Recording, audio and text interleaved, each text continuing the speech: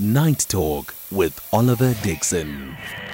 Graham McIntosh, he is a former member of parliament for the Democratic Alliance and up until very recently was still a member of the Democratic Alliance, but he has since left the party, and in his letter explaining why he's leaving the party, he, in effect, says, I can't coexist in a political party that has Christopher Papas telling the whole world he's gay at every chance that he gets. He is, as Graham McIntosh says in his letter, promoting the gay agenda. It is none of my business and should be none of my business what he does in his bedroom, irritatingly, Graham McIntosh says. And he left the party. I guess for the Democratic Alliance, they should really be saying good riddance because they have one less homophobe in the party speaking on behalf of or claiming to represent the party. But Graham McIntosh's homophobia and bigoted disdain for a gay politician is not new, neither is it unusual in South Africa. In fact, many politicians and people in power just in general are forced into silence around their sexuality. Are told, don't speak about it too much, you're alienating our audience or you're alienating our target market, they're told. But Christopher Papas is saying, no, this is a big part of who I am. It's an important part of who I am. But what does it mean when we silence people in positions of influence and power? Society silences them into keeping quiet about their sexuality. Is it a denial of the full expressions of themselves, a denial of their fundamental parts of their identity? And joining me for this conversation this evening is Steve. Steve is the founder and executive director of Access Chapter 2 and is a human rights advocate. Steve, good evening. Thank you so much for your time. I appreciate it. Welcome to Night Talk. Good evening to you and to the listeners of SAFM. Steve, are you surprised at all by the response that Christopher Papas has received from society about his sexuality and very specifically from within his own party, given the letter written by Graham McIntosh? Look, there's one part of how we want to characterize McIntosh's response.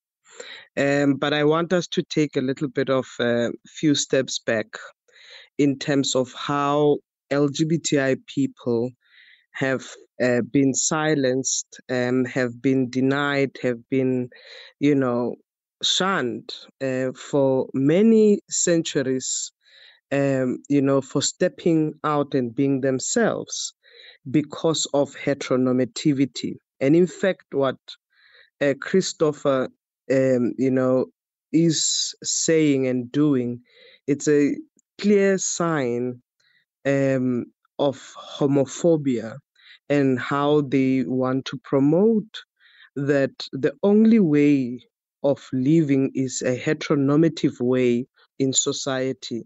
Anything outside that must never be entertained or must never be spoken about. And it's the very same silence that has costed life, that has brought a toll of injustice for a lot of LGBTI people.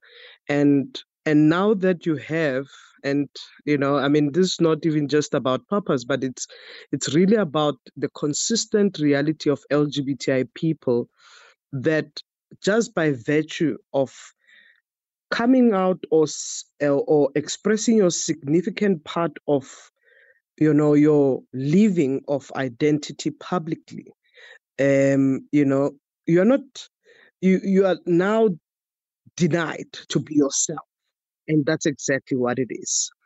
And that is the problem that LGBTI people come across on a daily basis.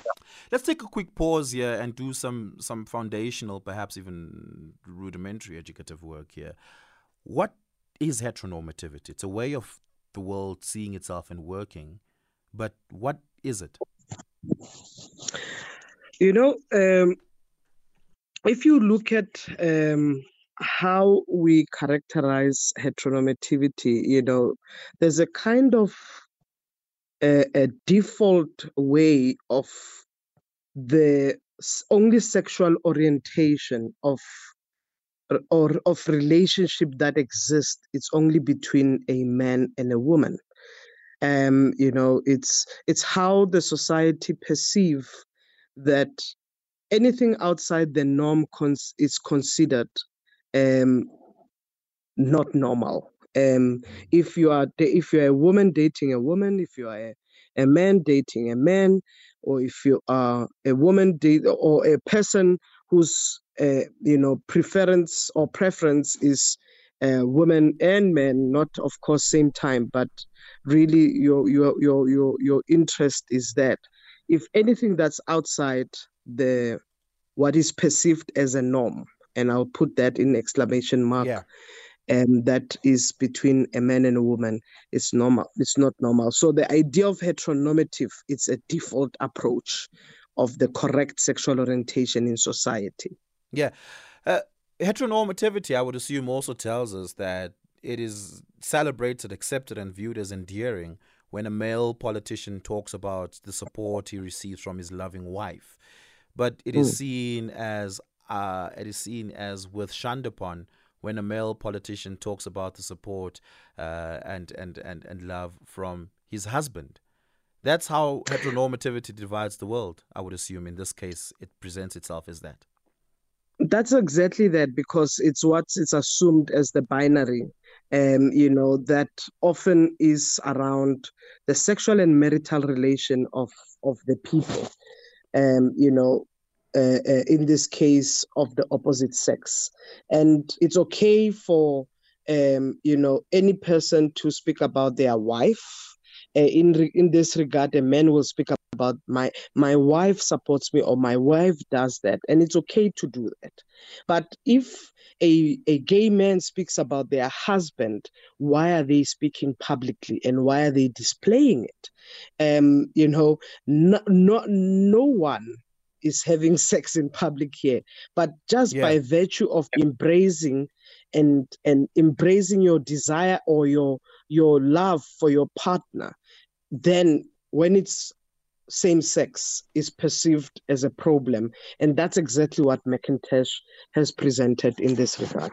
Oftentimes homophobes say things like, yeah, you guys are spreading your gay agenda. You remember this in South Africa as in part of the mainstream narrative as far back as Senzo and Jason having their first on-air or on-screen kiss on television, never seen before in South Africa. And it was like, yeah, what are they trying to do with the media now? Spreading their gay agenda. That is what society says. What do you understand at all what they mean by that? It's quite interesting. People have now new definitions that they bring out. The term gay agenda, which is often used by the very same heterosexuals, who are predominantly, fundamentalists in their approach of looking at what is acceptable or what is normalized in society, and what is the gay agenda. And in fact, they probably even know gay agenda more than us as queer people, for that matter. And it really gets interesting. But what is quite interesting also in society, it's okay to speak about what is being promoted. I mean, one soapy out of thousands of soapies that represent, heterosexual sex, explicit scenes that even the film and publication does not even have control of, that nobody will speak about it until just two men kiss. That's a propaganda. That's an agenda for that. So, in fact, they will even block the road and they will ban the soapy for that. But I mean, we've seen it with Neba. There was this film that was released a few years ago, and I'm telling you, there was all hell broke loose. That no, the scene there, it must be above 18. In fact, it's not supposed to be around 18, 16. The age of restriction, all of these issues were there.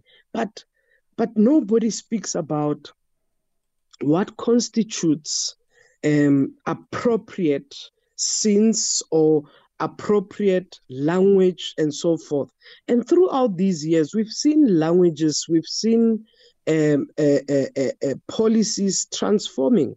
Take, for instance, when you look at the education sector that speaks about comprehensive sexuality education for the development of young people, that actually speaks about the bodies, the changes, the puberty, the development of a child. That even parents, without understanding the content of the curriculum itself, that we are so ready to say this is promoting the gay agenda, or it's promoting LGBTI, without really understanding the context itself. Take what is happening within society, cultural or faith spaces, that we are not able to interrogate or debate healthy conversations that speaks to humanity in its current form, that actually people can develop and can have the capacity to take appropriate and well-informed decisions about their lives. But what we are so much of a rushed, we are able to say a gay agenda which promotes same sex, that may actually challenge what people always assume pro-life, assuming that gay people don't want babies and they don't want children. And for heaven's sake, people must really get themselves around that, because even gay people have got families, they've got bodies, they've got wombs, they've got sperms, all of those things that can contribute to pro-life. And none it's of just that. the mechanism, and it's just the mechanisms of how we actually do that. Yeah.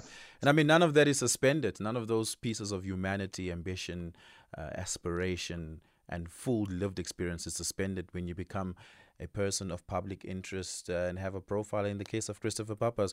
Steve Letsike, thank you so much for your time this evening. Thank you so much for your work, your insights. I really do appreciate it.